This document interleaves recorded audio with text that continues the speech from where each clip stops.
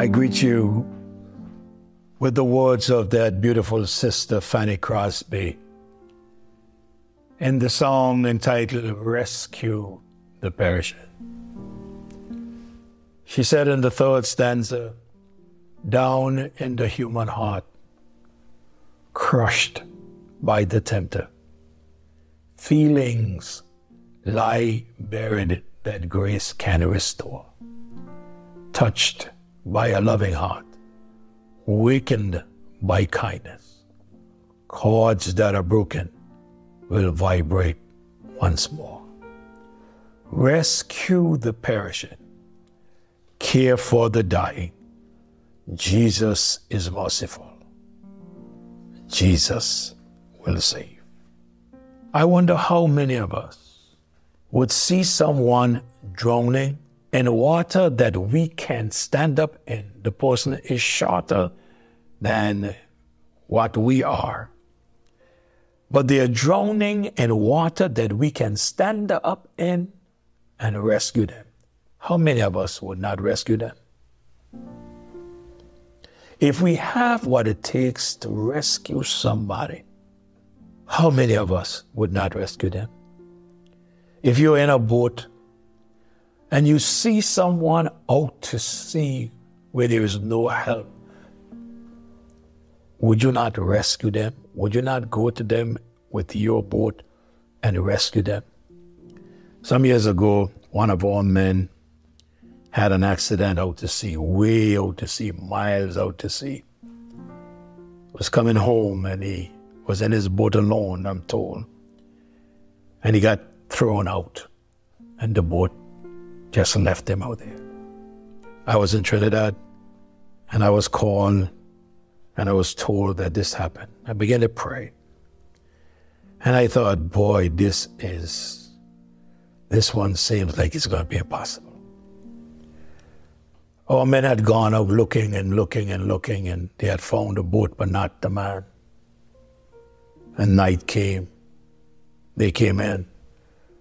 The next day they went out looking and looking and looking. And would you believe that they found the man out to sea, just holding on, hoping that someone will come and rescue him.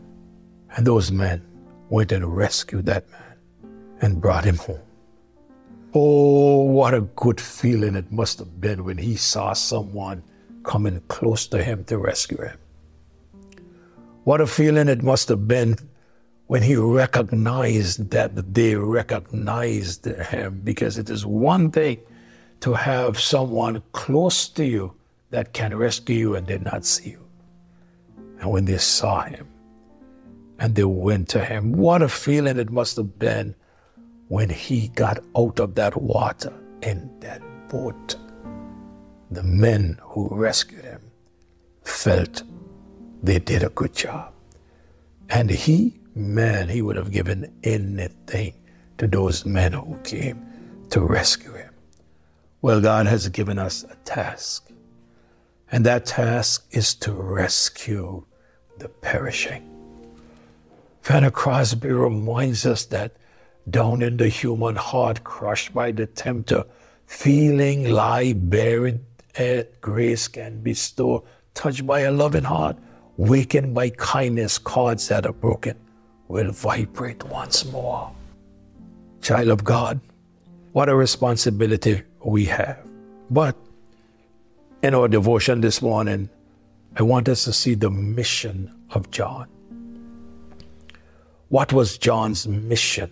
In Matthew chapter 3 and verse 3, he says, for this is he that was spoken of by the prophet Isaiah, saying, the voice of one crying in the wilderness, prepare the way of the Lord, make his path straight. What was John's mission?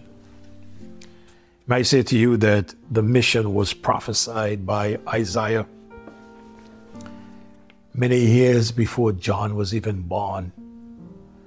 In Isaiah chapter 40, verse 3 and verse number 4, the Bible says, the voice of him that cried in the wilderness, prepare ye the way of the Lord, make straight in the desert a highway for our God.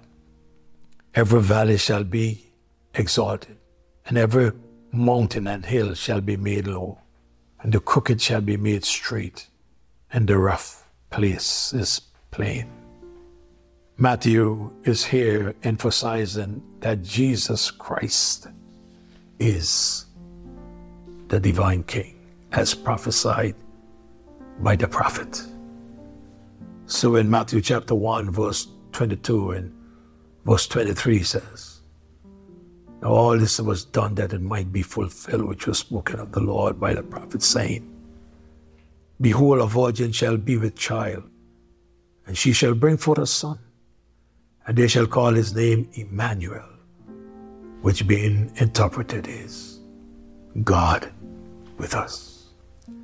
In chapter 2, verse 5, verse 15 and verse 17, the scripture says, "And they said unto him, In Bethlehem of Judea, for thus it is written by the prophet, and was there until the death of Herod, that it might be fulfilled which was spoken of the Lord by the prophet, saying, Out of Egypt have I called my son." Verse 17, "Then was fulfilled that which was spoken by Jeremy the prophet, saying." Over and over, when we go back to the scripture, we can see that all that is happening now, what happened then, was prophesied long before that this would happen. May I say to you today that when a king is coming, the mission of those who are given the task to prepare for him would prepare for his landing. When our Queen of England was coming to Anguilla, one of the things that they did is that they made sure that the airport was in the best shape that it could be. They made sure some of the best we had in the tower to be there. They made sure that the fire trucks and everything would be there. The one to park the plane would be one of the best in doing that. They made sure of the time that the Queen would land.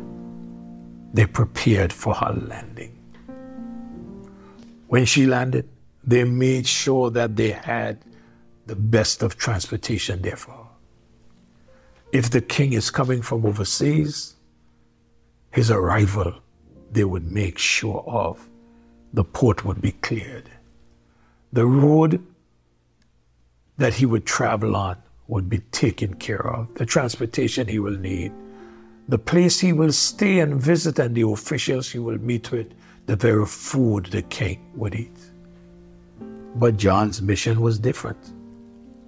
He was not given the task to prepare food or prepare a place for him to travel or prepare some place for him to live. He was given the task to share with men how to clear their hearts of the obstacles that would prevent them from being with the king. This was the mission that he was given. This was the task that John was given. His task was to help men to prepare themselves for the arrival of the king. The way to the king was the way of repentance. And John did not hide it from them. Today, many a preacher would rather to preach God is love. Many a preacher would rather to preach God will bless you. Many a preacher would rather to preach and tell people of the good things they have in Christ. And many a preacher are afraid to preach repentance. But John knew that this was the way to the king, except a man repent, he will perish. The mission of John was to proclaim the word and the urgency of the time. Yes, just like it was urgent then, it is urgent now. John was saying, get yourself ready to meet the king. But how? By repenting of your sins and forsaking your ways. That was the way then, and it is the way now. You see, there are many people who want to be with the king, but they're not ready to repent. Yes, they would ask God to forgive them, but deep down in their hearts, they go right back and do the same thing. There's no godless sorrow. My friend, today, if you're going to meet the King, I want you to know who this King is. Yes, he's merciful. He's loving, he's kind, but he's also just and true. And he wants to save you today if you would only prepare yourself for him.